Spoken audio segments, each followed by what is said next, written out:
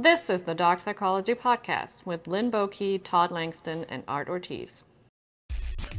All right, here we are with episode 3. I can't believe we're already on episode 3. We've made it this far. Man, we just made it really far, didn't we? All right, so today we're going to be talking about how to get started in dog psychology. A lot of us got started very differently, but I think, when people who are interested in dog psychology, they want to learn more. So how do we get started, Lynn? How do we get started? Well, not get started, but if people want to dig deep into the idea of dog psychology, how should people get started? Well, I think that first you have to decide what it is that you want out of it. Are you just curious about it? Or do you want to go and make a dog lay on its side? And which is still the wrong reason to start dog psychology. I think it really starts with the reason that you want to do it. And what's the reason people should? Why should people start with dog psychology? Well, it is exactly understanding how to communicate with a dog. Obedience, there's nothing wrong with obedience. Again, if we look at the even Caesar's order, energy, then dog psychology, then dog training, right? I've got a longer list, but dog training is down the line, and most dog training is just conditioning a dog to physically do something, whether it's a sit, stay, come, heel, or a shake, roll over, play dead, speak. They're basically tricks, but they're conditioned reactions to a human word. So we bypass the dog's language. It's the whole reason why my course in the very beginning, way back in the day, you're not allowed to speak, because I need you to understand from a dog's point of view. The dog's born with its nose open first. We talk about 60% of its truth comes from its olfactory system, and then 15% of its truth comes from the eyes. 21 days later, the eyes open, and then down, is it 2 more weeks that the ears open? Well, we're backwards. Our ears open first so we can hear what's going on, then our eyes open. And it's down the line before a kid has any understanding that it can smell, right? Way down the line. And then our vocal cords start to bang around like a banjo. And then all the things that we've been hearing, we're now repeating. But it's a garbled bunch of words that only mom can translate for the first year. All right. So that's what my intention was to stop talking. The main thing was to understand how difficult it is to give up your, main form of communication, to give that up and understand how difficult it is for a dog to try and what the fuck? I don't understand what you are saying there. What? What's this language you're talking? They have no ability to understand human language. I don't care that they can sit when you say the word. They can't spell it. They can't say it. They can't define it. That it doesn't exist. It's just a reaction that's been conditioned. So I wanted people to find how difficult it was to communicate. You got to go to the bathroom. You need to explain that to me without saying you got to go to the bathroom, and I would constantly test everybody. My point is that dog psychology is understanding the dog's way of seeing the world. And when you understand that at its deepest level, you'll find, I only do words with my dogs just for the heck of it, because I can't shut the fuck up. I don't need to speak. I find myself now going, when I'm disagreeing with something that they're getting ready to do, they look. So then they get their information. Well, but that's dog psychology. Just understanding how you can connect that to something, right? The association of how their brain works, and you got to go deep into it. And from a way people complicate it is, it's just the way that their brain has a memory. It's an associative memory. It's not episodic. So meaning it's not retrieving. It has to be present. There has to be something triggering this memory for this to work. And understanding, speaking with somebody today, that if you do choose this if you want to come in from the ears all the time, then you're going to end up with a dog that's constantly alert. and you're giving this direction to do something that requires some calmness, but you've done this conditioning of alertness. And, because the ears are connected to the nervous system, they kind of feel. But that's dog psychology at its core, yes. right? So that to the question, it's getting people to, as you always would say, it's so easy, it's hard. Break down yourself to simplicity. It's getting to know simplicity to understand what's really happening, because otherwise we project our complications onto them, and it really is just simplicity. I catch myself still projecting things towards my dogs all the time, and I'm myself, whatever mood I happen to be in before I walk in, or whatever mood I'm in while I've been lost in my mind, and then I become aware of what's happening. It's not it's difficult, but it is very. I had a conversation with the computer yesterday that made Blueberry walk out of the room. You know, so she's like, I don't like that voice. Yeah. And she's like, fuck that, I'm out of here. And yeah. So you're absolutely right. What we're projecting, you know, it's all about how we're feeling, and it's very important to check yourself before you wreck yourself. I just had to throw that in because I'm an ADHD rhymer.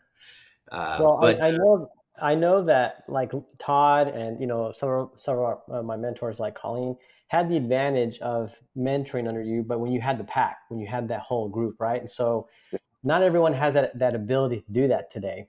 You know, not even Caesar has the pack that he did back then, you know? So no one has the ability to learn the way you learn. So what are ways that people can learn nowadays without having that big pack? I think that's something that people, because again, that's not available anymore the way it was back then.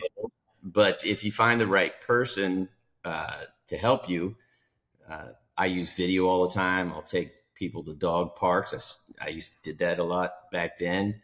I hated going to the dog. I loved the dog park, and I know it's become a cesspool and problematic. But I loved my dog park, and I can't go to dog parks because 30 days from now that's going to happen. 10 weeks. 30 seconds. Go. I can just feel what's going to happen next. And sometimes you wish you didn't know, right? Sometimes, because I know you see, like, God, I wish I didn't know what is about to happen, because you're seeing it play out. Yeah, and back in the day, I used to be very forward with, you know, my knowledge, and that's another story about whether you should be a Caesar lesson that I learned. I'll save that for another day. But I used to tell everybody everything, you know, intervene. That dog's not having fun. You know, and it's just people love that shit, by the way. Yeah, they. What do you mean he's not having fun? He keeps coming back. I'm like, for fuck's sake, he's going away, and here comes your dog, and now he's charging your dog. He's not coming back to play. He's trying to keep him away. And then I would get into arguments. So I learned to keep stuff to myself, and but yes, taking people to dog parks, lots of footage, video footage. And just making sure that you have the right person to give you the correct information and hold you accountable to knowing this and that, not just a script. Yeah. Here in Dallas, Lynn and Todd, there's a bar that's actually like a dog park. And so they serve alcohol and food at this dog park. Okay. It's kind of happening everywhere, but this place has been for around here in Dallas for, I don't know, 10 or more years. And so I used to take my employees there. And I would pay them, you know, as part of like their ongoing education. I would take them there, and we would get drinks, we would get food, but we wouldn't take any dogs. We would sit outside, and we would watch as their packs were starting to form within the dog park. And we would sit outside, and we would see as the energies would start to come in, and I would kind of narrate, when this dog comes in, this is what's going to happen. And we could narrate. I could figure out that dog is going to go after that dog as soon as the dog comes in, because you can kind of see what's playing out. And sure enough, it would happen. And so, you know, and those are some of the things that how you can still learn, but you have to have a good foundation of what it is, what dog psychology is, and then starting to apply it. But I think the best way to learn personally is, like we talked about last episode, is get your hands on many dogs as possible. Absolutely. Well, that is by far the best experience you get. You gotta be careful. Just don't.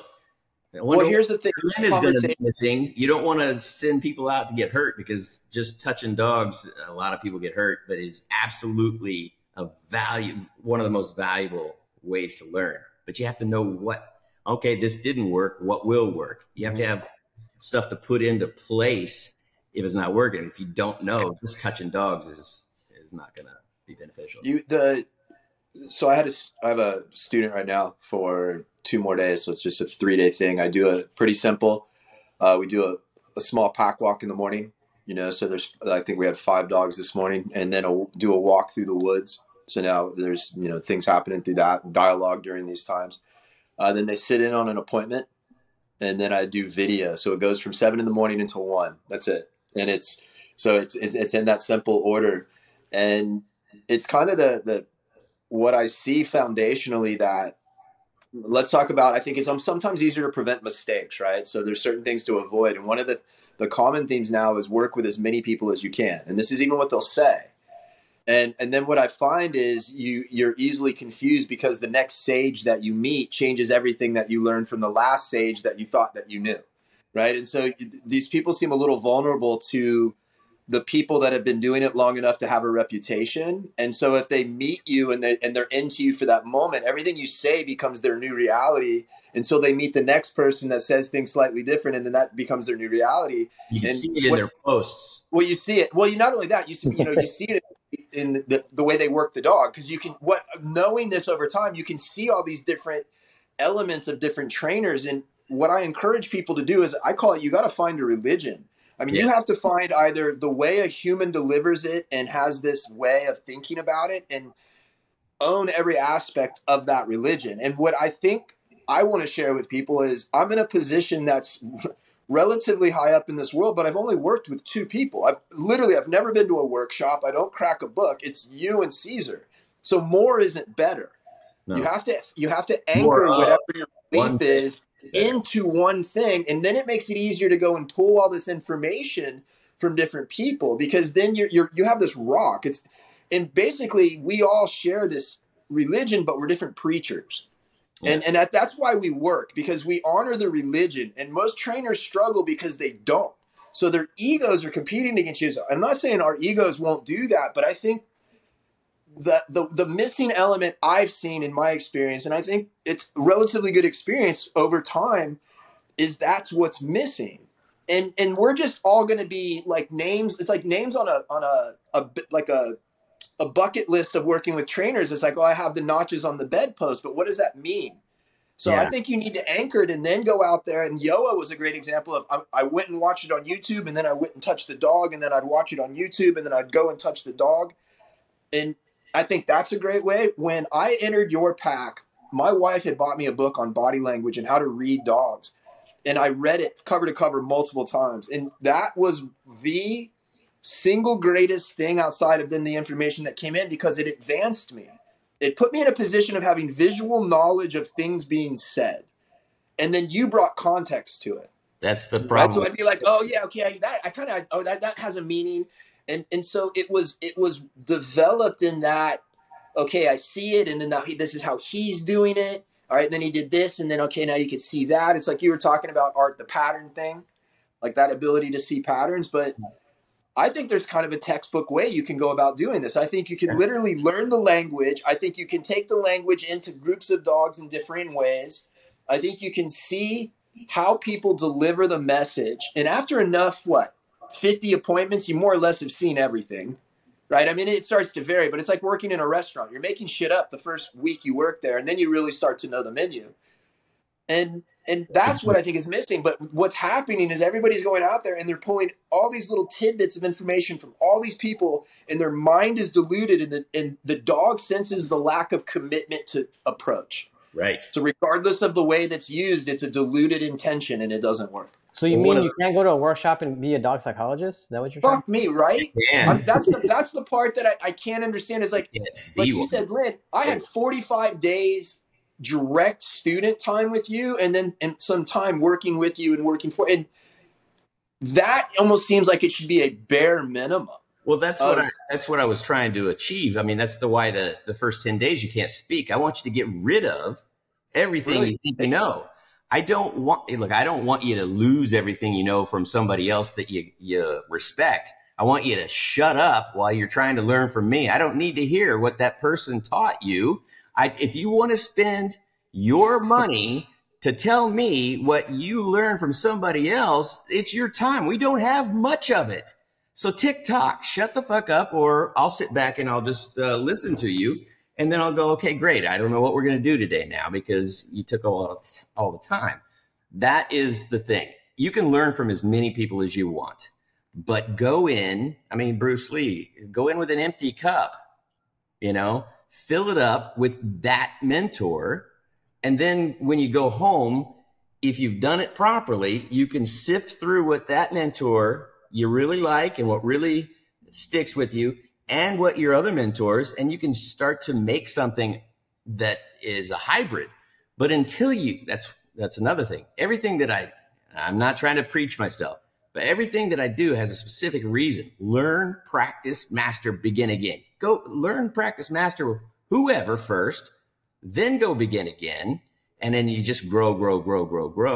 And one last thing on myself, what you were saying about putting everything in categories, I've done that finally. Everything is in, and I call it the pressure matrix, but we won't get into that. But every single thing that you need to know is done for you. It's like a map, and then all these guideposts. So I'm at this guidepost. I know where I need to be, and I know where I am and where I've come from, and I know what's going to happen. I've got it all worked out, and you're right. I believe that there needs to be something, but man, it's tough because it's funny. It's dogma. Hold on, Lynn. So Art, you took a different path, right? So your path is different. You shared it yesterday. Obviously there's like personal elements. We all have that involved. What part of your path do you think was the most beneficial? Like, I can articulate certain aspects of what Lynn offered me, right? I know you worked with Lynn, but later, like his dialogue isn't part of who you were at the beginning. Yeah. So what early on do you think was the most beneficial? What part? 100% without any question, Colleen, because like in what, just living the life, like living in her house and living the life. I was immersed in it. It was my religion. Like you said, I woke up to it. I slept to it. And that's all I did. And I got to go to appointments with her. I got to see how she worked with clients. And that was in itself was worth its, I didn't pay for anything, but I get chills thinking about it because I just remember how she would work and talk to the clients. And then I would see how she could, get results and stuff like that. And then, her being a female, and kind of coming in there, very confidently and things like that. And like you mentioned previously in the other episode, she just doesn't really care. Not that she doesn't care, but she has this way about her. But just one of the women trainers that can pull confidence off to perfection. Yeah. And in my opinion, it's a good roadmap. I think she's a good roadmap for trainers. And I think she's a good roadmap if you're a female trainer and maybe having a hard time identifying with the males that are teaching out there. And she was hard on me too. Like she didn't take it easy. She was like, "Oh, Art, it's okay." No, she was like, "This is what I expect. This is what I want you to do." And she didn't candy coat anything. Like, and she would even correct me because I remember, this was kind of in the early days of what pressure was, right? And so anytime I would say, "Okay, so I'm going to apply tension," she's like, "No, you're going to apply pressure." She made sure that I said the right words, that I was that's Lynn talking out of her. I know. Yeah. She was the words you choose or the emotions you use, That's right. Hey, thoughts become things, I'm a cookie jar, right?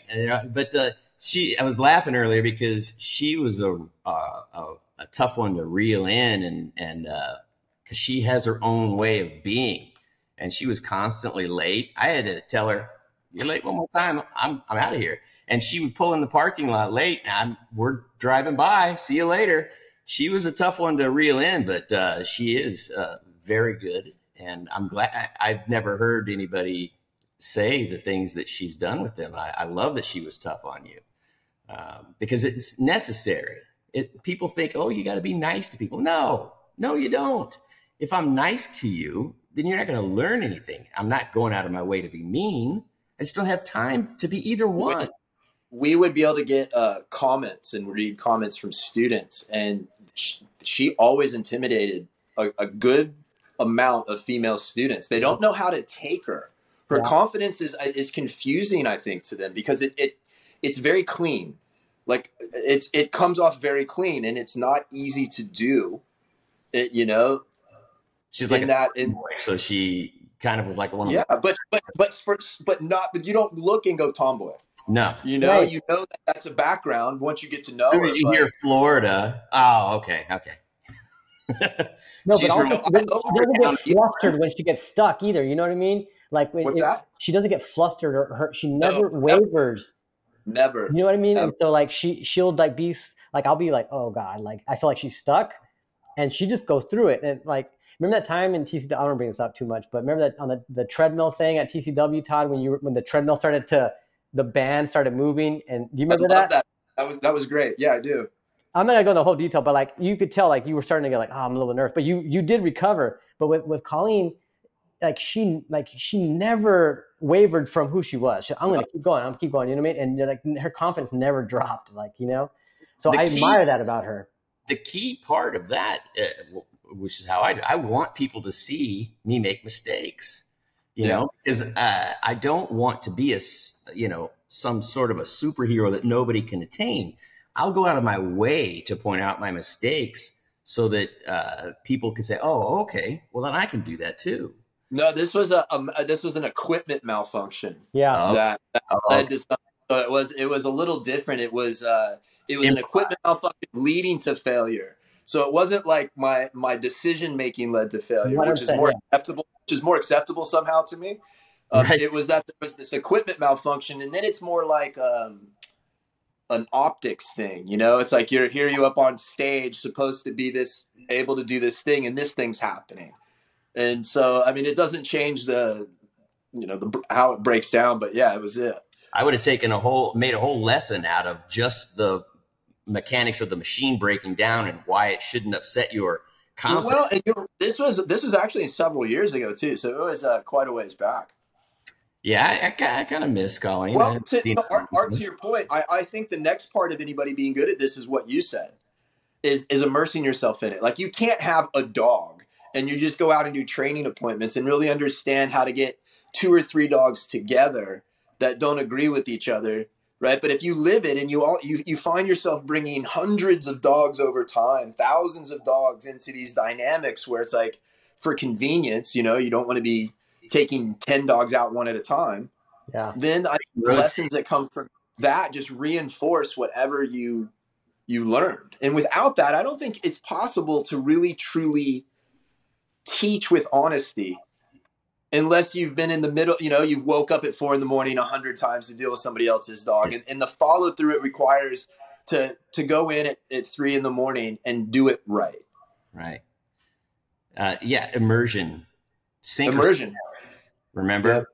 I used to say, I love the deep end because if I can survive the deep end, I can walk on water in the shallow end. And still they will say I'm afraid of water. But that's the way I love learning. Overwhelmed until you recover. People don't do overwhelmed that well anymore. The dogs that are going to overwhelm you and your client. It's okay if you don't want to do that. Just work with different dogs. There's nothing wrong with some of my students would say, I never want to work with an aggressive dog ever. I'm like, great. You've done the highest level, right? Now you can do anything with other dogs. I parrot that, by the way. He does. I'm in fact making sure you can make an entire career out of working with puppies. You have to pick your avenue, know your limits. Dr. Ian This is another thing I think is a good time to talk about. And you guys, I'd love to know your take on this. I don't think you can be taught to work with aggression. No. I think there's some weirdness and there's some innateness that makes you want to do it, and then you learn strategies. But you can't be taught necessarily. And you took me through some things that, I look back now and I go, go move that dog. I'm like, what? Go move it. Because it's not going to want to move out of your way. Go move it. You're like, fuck. Yeah. Okay. Right. And so those are the moments that you're either going to, you gather that and you do it or not. I had a trainer here that she came for the implicit purpose of aggression. And I had a small dog. This dog was this 5-pound Chihuahua. And at the time, my daughter, I think, was 6, 5 or 6. And this dog, although it was one of these bit everybody dogs, this dog was like my daughter at the time controlled this dog. All right. And so it was this interesting dynamic, and this trainer shows up and we go on a few appointments with Aggression, and she's a structured person. She's a good handler and a good trainer, but she's really structured, and you can tell mentally has to have a certain order. I'm a little bit more freewheeling, and I walk into these appointments without a plan or anything like that, and it was overwhelming. But when I asked her to leash this dog up, and she asked me if it was going to bite her, and I said yes, she started to cry.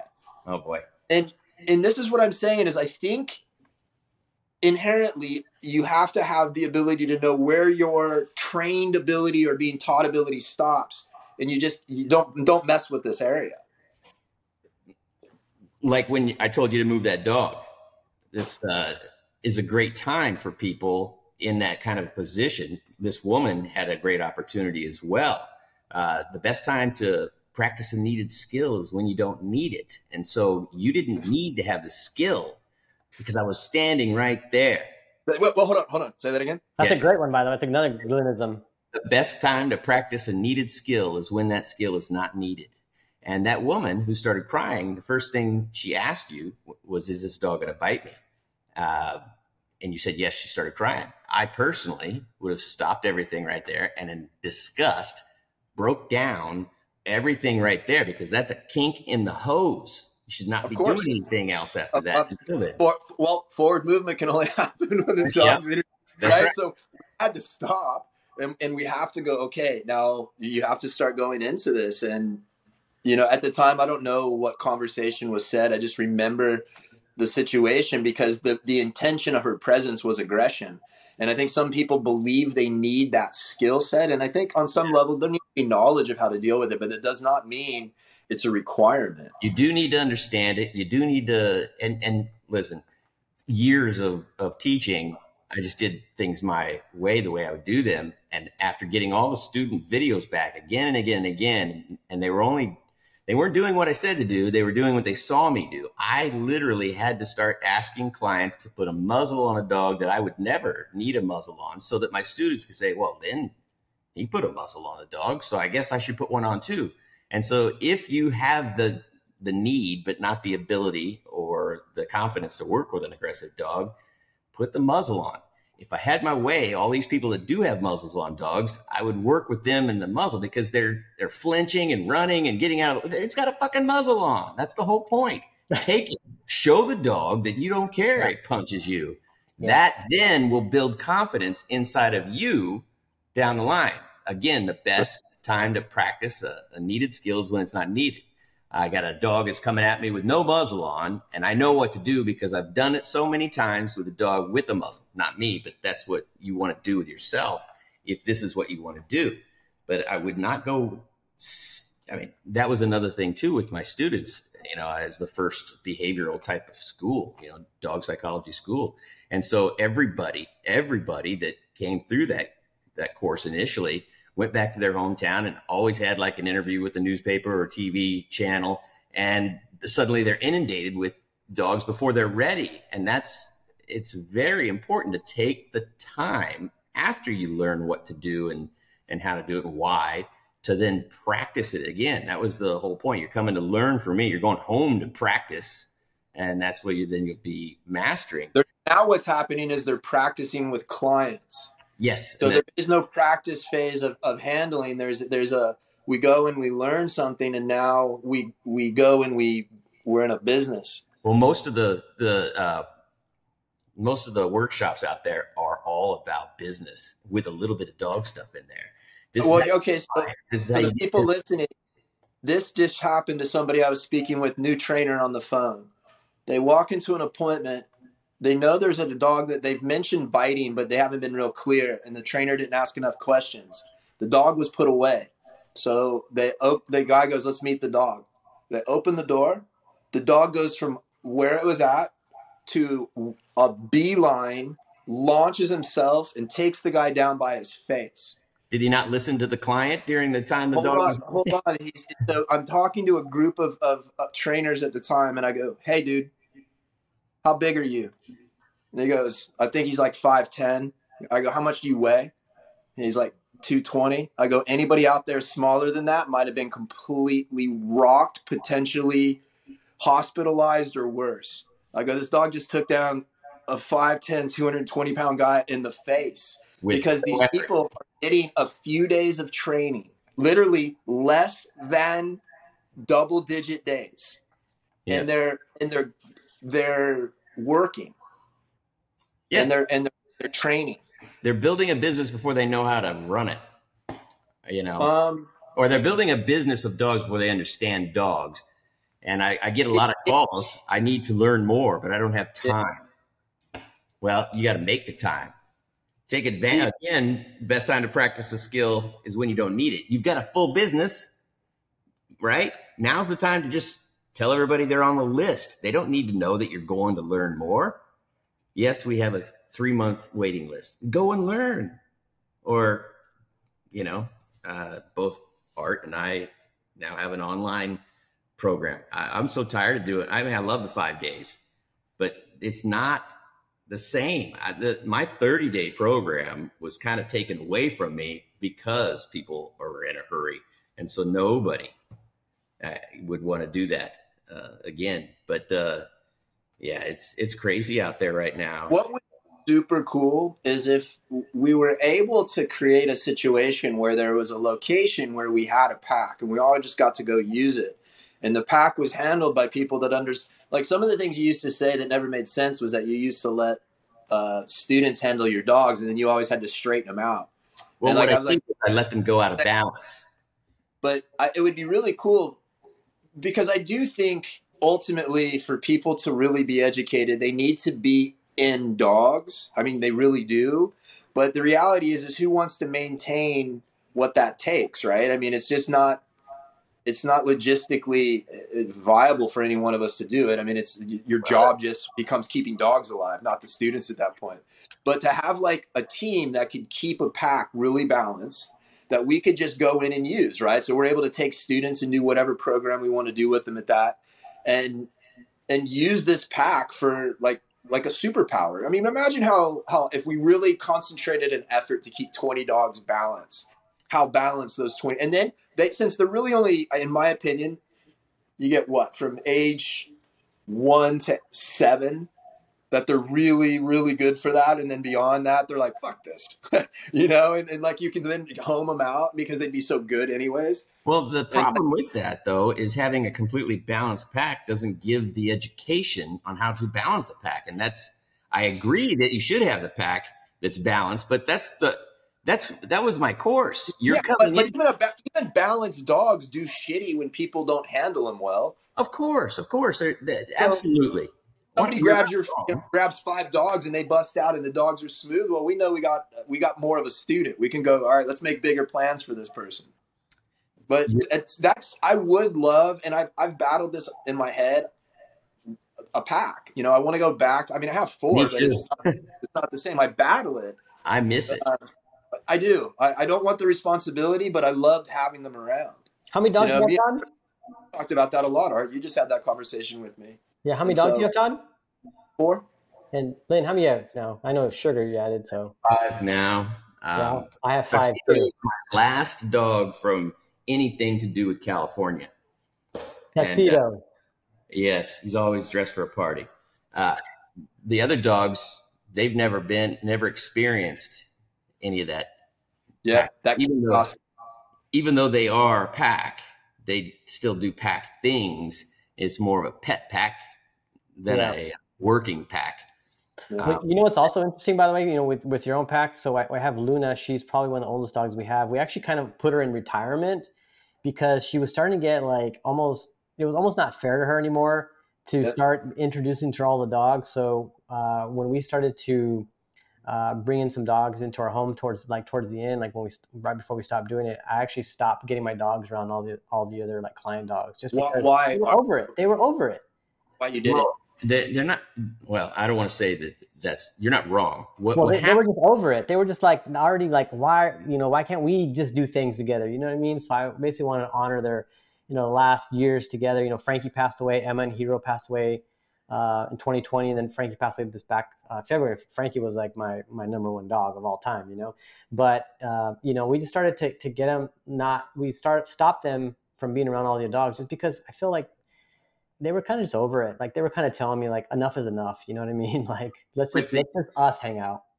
With the older dogs, they still have if they're good, like she is, they've got still the dominant level in the mind, and they can benefit other dogs, but they don't have the physical agility and stamina. So they're still great to work in a pack. I just always would bring them in after the other dogs are much more reduced in the state of mind and the energy, physical energy. You are. I get to a point where I'm like, fuck this. I've asked them to be around so much instability for so long, that it's like, nah. Yeah. And I think that, to me, over time, I think they have a shelf life. I think there's really a solid shelf life. And then after a few years, I think they can still be a role model. They can. But in my experience, their ability to handle the instability changes. Right. And they become less patient with the instability as they age, and they practice it more. You remember Blueberry? Or you remember Shelby? Yeah. Yeah, I adopted her.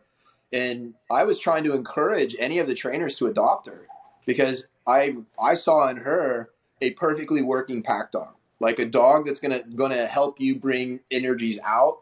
And she's been that to a T, where she has that given gift of being able to use her kind of happy-go-lucky, but there's almost an element of dominance covered up in there somewhere, and it plays perfectly to these dogs. And nobody took her, so it was a lot to get her out here, but it was worth it. She was the last one I brought in. I haven't adopted a dog in a long time, but it was good to also be a student again, to go through what people go through, like adjusting a dog, because her and Mr. Pickles got in a fight within the first couple of days over something.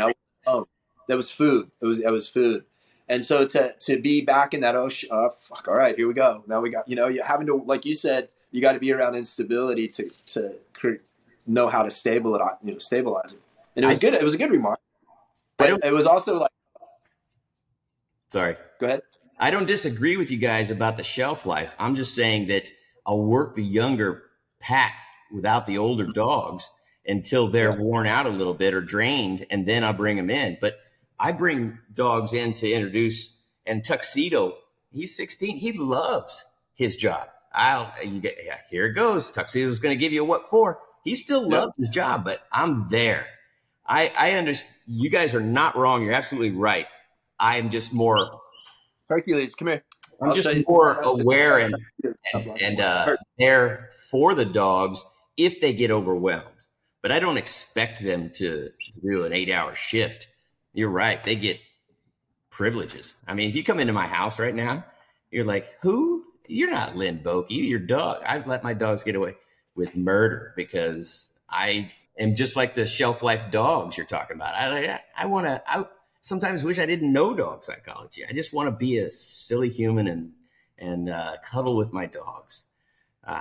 But I do have the ability to switch it any minute, and I have that information. But you're right; they do have a shelf life. They can't go on the 10-mile hikes. They can't do all that stuff, but they still have it in them to be a role model that the other ones can look up to. I put them in. Mr. Pickles has been infallible. He has. The only dog over the years I've seen just flatline over time, not change one bit about being around all those unstable dogs. And he's just doesn't give a shit. Is that the deaf dog, Todd? Yeah. Huh? Yeah. He's deaf. And I mean, obviously that affects it some, but they're more peaceful. I've owned deaf dogs twice now over the last, I think, 10-ish years. And in both cases that, there's nothing to really stimulate them and very little nervousness. And so they're real stable and they're good teachers because, it's good to get people, because it's easy for people to not talk, when they know the dog can't hear. But the first thing people do, the first thing they'll do is feel bad. But emotion, yeah, they're great. They're super easy. I lose him. Never had blind ones, but never. See, to me, having a blind dog, and maybe it's just because I see myself being able to be deaf, but I can't picture blindness. That's kind of a weird thing to say in itself. But trapped, yeah. And so I couldn't, having a blind dog would be very uncomfortable. I watched JoJo's dog while she was here, and her dog was blind, and it made me uncomfortable. To be honest with you, the way it moved around and stuff. Maya. Like, I'm very sensitive to absorbing energy, and dogs that move around blind, I'm sort of like, well, once they get a hold of everything, they're actually, you don't even know they're blind. Yeah, I know that. But see, these dogs, when they come here, they're new to my environment. So yeah. I don't have the conditioning of owning a blind dog long enough to see that they don't have the reaction of slowness and that hesitation of trying to smell their way through something and feel the objects in front of them.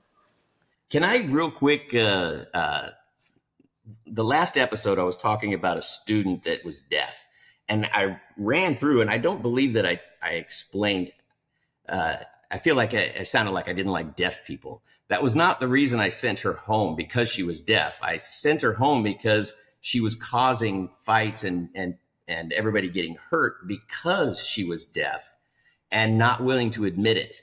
I have no problem with people being deaf. I just want to make sure that you understand that it was not about her being deaf that I fired her. It was about her anyway. Not being able to hear the interactions that are happening behind. I would have loved to have a deaf person at the school that was fully immersed in being deaf. I would have enjoyed that, but we had too much struggle getting her to even say that she had a hearing issue, and that was causing problems with the dogs and the fights. And how did you communicate with her? It was very difficult, and it was very difficult. And she wouldn't do her homework. It was just because she wrote like she was deaf. I mean, big words, little letters, big. It would only be half of the page, and it just wasn't working because we couldn't get past that one thing. If she just said, "I am deaf and I don't know what to do about it," I would have brought her into the fold. Surrender is necessary to learn, and without surrender, it's impossible to teach. And I told you guys that resistance is important. Once the resistance ends, the education begins. But we didn't have time for that type of resistance because it was very dangerous. I had a lot of lawnmowers with 4 paws running around. Dude, your pack was so fucked up. There were so many dogs in that pack that were like serious dogs. Yeah, they are. I mean, one after another. I mean, it's like, okay, so if a fight starts, look at the backside, because so what's her name? Some little shepherd mix is going to come hauling us in and bite your ass. I was going to ask you if you remembered that dog that bit you in the calf. Well, this satellite fight's going to break up over here. We're just going to start fighting because it's Saturday and these dogs got set off, and then you got to look out. So I'm going to come in and do this, and I still explain like after a fight, and it would be broken up. And I remember the roles too, and I think I did a post on that. I mean, you had to have you were the center. Right. And then I would be defense. So I would be blocking the dogs from coming in and adding to the fight. And you would be in the middle. That I allowed to do that, by the way. What's that? You were the only student that I allowed to be involved during the fights. Well, I mean, but thank you. And that's those lessons were kind of priceless. But then after you would break it up and you would get everybody to surrender, then all the dogs would circle that area like it was a trough of food and spend 3 or 4 minutes. Yeah, still sitting there. Smell and the experience of the aftermath. Were you there the day that I had that Saint Bernard, the Rottweiler, and a pit bull? And I had Saint Bernard up on the wall, and I had the pit bull and this arm off the ground, and I kicking the Rottweiler away. After that fight, you could see the dogs. They were smelling the submission. They were smelling the submission, and they would start to climb up the wall all the way up to as far as they could, where that. Saint Bernard was. It's just stuff like that you can't get in a right. I don't believe I was there then. What I remember though is a story, and I think it was this Saint Bernard, is that there was another student that was there. Named Tina, or some little lady, some older lady that was tiny. She was like 100 pounds. Yeah. And she had the Saint Bernard, and it started fence fighting, and she tried to correct it, and it attacked her. She got torn up pretty bad. You said that they said it thought it was a mountain lion attack in the hospital. Yeah. And so I was when I was in France, I was in a rescue because I was taken there by the student that I was with. And this rescue had dogs that were, dude, They were so wound up. It was monumental, the level they were. So we went into this kennel and we took out this big shaggy dog, and she started walking it down this walkway, and it started bouncing back and forth to fence fight everybody. And she went in to correct it. I'm like, hey, don't even think about it. I go, we're getting out of here. Move. Oh, yeah, move. Lynn's favorite word. Move. Lynn came out. I was like, get out of here. It's rule number 5. Move. What's rule number 5? What would Goldilocks do? She would Goldilocks that shit and find where it's just right. Get out of the fire. It's too hot for you.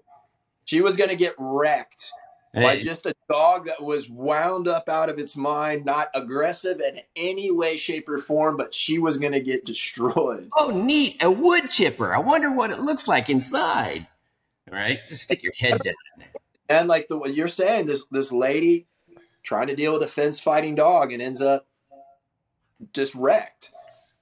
Awesome. That's an interesting story, though, with Debbie was her name. She was Debbie. Awesome. I've still got she was cool. Well, this is a little 5'1", 5'2". Just, she was older. She's like my age now at that time. So like 55.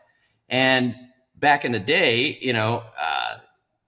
towards the end of a student's course, I would give them the privilege to be in control of the entire pack while I go to dinner. Nobody didn't do that until after like the first 3 weeks.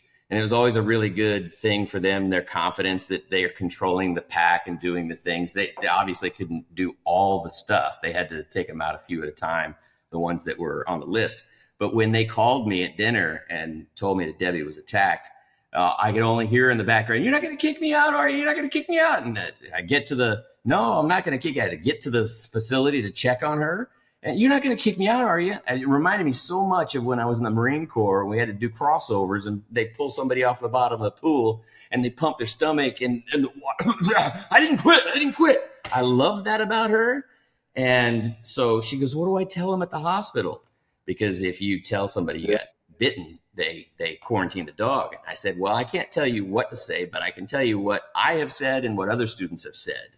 And that is, I was walking my dog and another dog off leash came and attacked my dog, and I tried to break it up and it bit me." And when she gave that story, they asked her, "Are you sure it wasn't a mountain lion?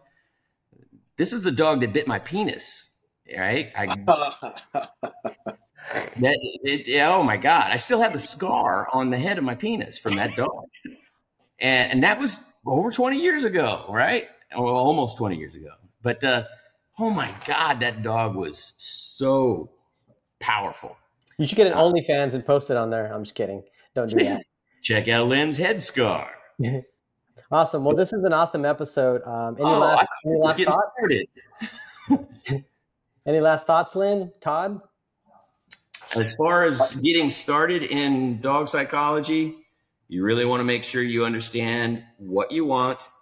Research everybody that you can, that you want to learn from. Obviously, people are going to be looking at money, and I get it.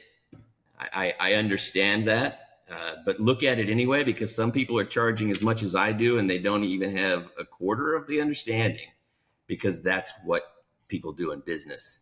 So don't get wrapped around the hype of a certain person or what you've heard about them. If you dig deeper, you'll most likely find it's the king's new wardrobe, where he's that story.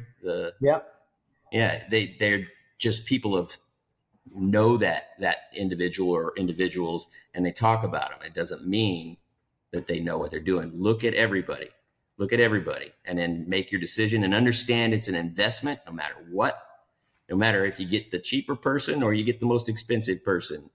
I don't care so much about the money. We all need money. I care about the time and effort you put into learning and maintaining and growing in your understanding of dog psychology. I can give a shit about my name on your resume.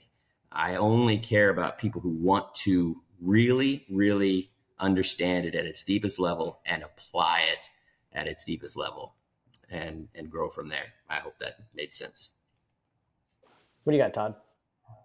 I think there's things that people can learn before they go in and start digging into the dog psychology that's helpful. I rely a lot on my behavioral understanding just of behavior, right? So I did a post saying that I think 3 things that can be really helpful is understanding primal human, right? So study anthropology, flip through some books on anthropology to see what the primal motivation of us as humans are, right? So you can understand, somebody asked, why do dogs hesitate around men more? Well, what's the primal motivation of a male versus a female, right? There are primal reasons we exist. This is not culturally influenced. This is primal survival biological influences, right? So it helps you understand why certain things are happening, the understanding of things. And I think another one that is extremely helpful is sociology. Yeah. I was on a conference call with a guy named Kurt Greenwald. He's like a new, better looking crocodile hunter, right? And he's just this amazing guy from South Africa. He lives in an area where he basically does what we do, but with lion prides. So he has a fucking. He looks like you, right? Lion. It's that guy that looks like you. Yeah. That guy's amazing. Okay, so I was on a conference call with that guy, and he said something that I've said before, and it was like this cool reinforcement that all social groups live by the same social code. And I think this is something people don't really look at enough, but I rely on it tremendously, is that sociology is a natural survival base in our instinct. And it's why groups do what they do. It's why aloofness is present in dominance and not in the back of it, right? So it exists for reasons, and there's things that happen because of those things, right? And then if you can take psychology, sociology, and anthropology and understand the way that behavior is motivated and the way that the simplicity of behavior works, if you would then add this species dog, it's not that challenging, because you're really then going, okay, let's look at how to read it. And I came into this with this knowledge. I came into it with the knowledge of psychology and sociology. I've always been very intrigued by behavior. So then I was just introduced to the way the dog world worked, but it had a reference to me because I understood groups of humans. I understood the way that associations worked. So to me, that's helpful starting points for people, in addition to obviously what we talked about. But that would be where I'd like to add. That's social pressure. That's in the pressure matrix. It's a very important. You're exactly right. Being social is understanding that is critical, because you're working. Social dynamic is motivated by certain things that we all have. And it doesn't you don't just have to be a human to know why a family has to exist for survival to happen, and what roles everybody takes in this family, and how lessons are taught, and what behavior modeling is about, and so forth. I mean, it's the premise of what we do. We're just adding dogs to it. We're just referencing dogs in our conversations as opposed to a different species. It's been a long time since we've actually gotten together, but everything half the stuff I show in videos doesn't even have anything to do with dogs. It's the same. Everything's exactly the same while being completely different at the same time. But wait a second, you talked to that guy with the lions? Yeah. How did that happen? Because I would love to go down there and lions are. They actually arranged that as well. I don't know if I haven't added it to myself to be a part of that. Yeah, he's being used to help this group of trainers that I work with, and so he's just part of what they're bringing in. And so he was on a conference call. What was interesting is nobody really even knew what to ask him, and so I asked him I was the only one that asked questions, and I asked this was Abraham's group. What did I ask? Yeah. And it was, I forget what it was, but it was in reference to imprinting a correction. Because he had mentioned that they do a certain thing with the lions to discourage something. And I was like, I heard imprint. Pepper spray. And so I asked an imprint question. And then I asked him something else. But he referenced, you can't even go in with a limp. Dude, your stomach can't hurt. They won't tolerate any weakness. They'll take you down. And they're tame, but your weakness will be jumped on. And so it instinctual. Said all social, because he works with all these animals. He goes, all social mammals live by the same code. It is exactly. That's amazing. I would love to talk with that guy, meet that guy, work with that guy. I saw him so many years ago, just before they were going to close down his, sanctuary or whatever it was, and he had to raise money, like before crowdfunding. It was way back in the day, and I was blown away by this guy. the things that he does. I saw him have to break, when you're introducing two dogs and he's introducing two lions. I watched, man, it's before I could pull. So he was raised on a reserve, a nature reserve. And since he was raised on it, he was, as a child, it's like when you learn other languages as a child, he was raised with animals, all these different species of animals. And so I only can make the assumption that he just absorbed all of this. That sounds familiar. Yeah. He's so profound. He goes, you guys have to come to where I live, to my land. He goes, I live on ancient land. He goes, there's a cave on my property that has a man mummified that's like 5,000 or 6,000 years old, still in the cave. The energy of my land is tangible because you can feel the energy of my land. And I was like, holy smokes, that's crazy. I just got chills. I want to go. Let's do it. Let's do a what'd you say? I tell good stories. Yes. Like, I got do a what do they call that in school? Field trip, dog psychology field trip, and go and we do podcasts over there. Yeah, that guy is amazing.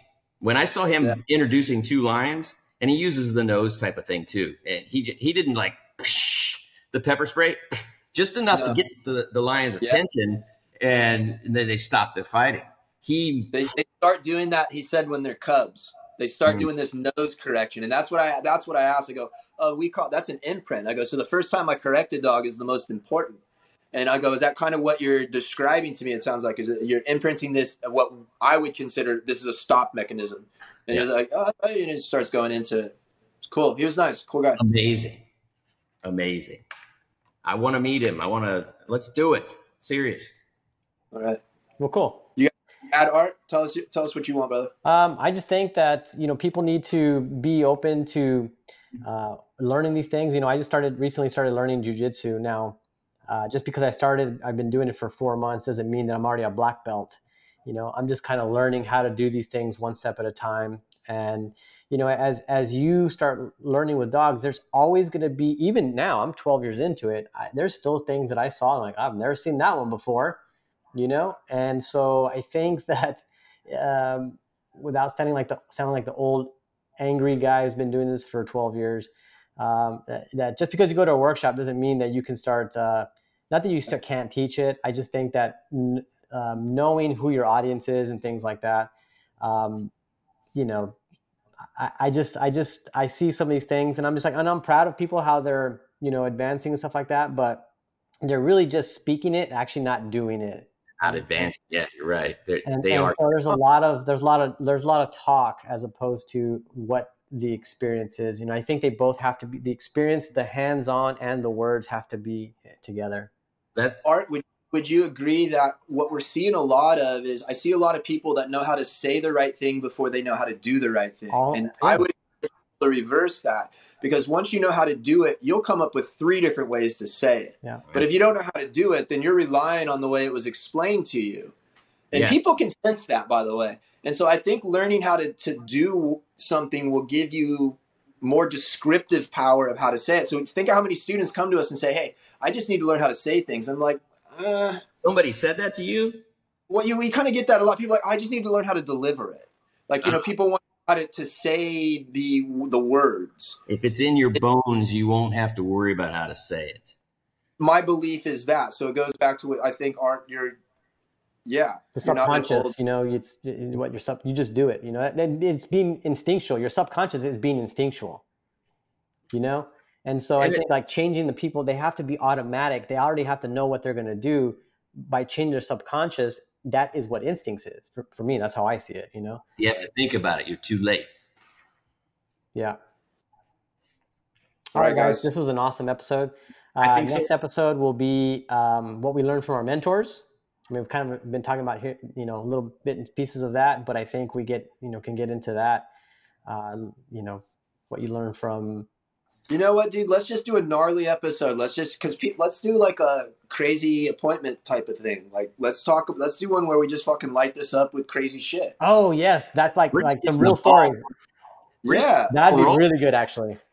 I mean, think about what the 3 of us could talk about and create, like, whatever you want to come up with, man. Dude, your dick got bit. You talked about a scar on your dick. Yeah. Think about stories. I think that's dude. Let's do that. Let's do that next episode. Yeah. Fuck that other stuff. What are we doing? Crazy stories. Oh, well, that's crazy consultations. Well, Yeah. we're not trying to get this podcast all in 4 podcasts, right? But what I'm saying is let's we're yarning on about ourselves.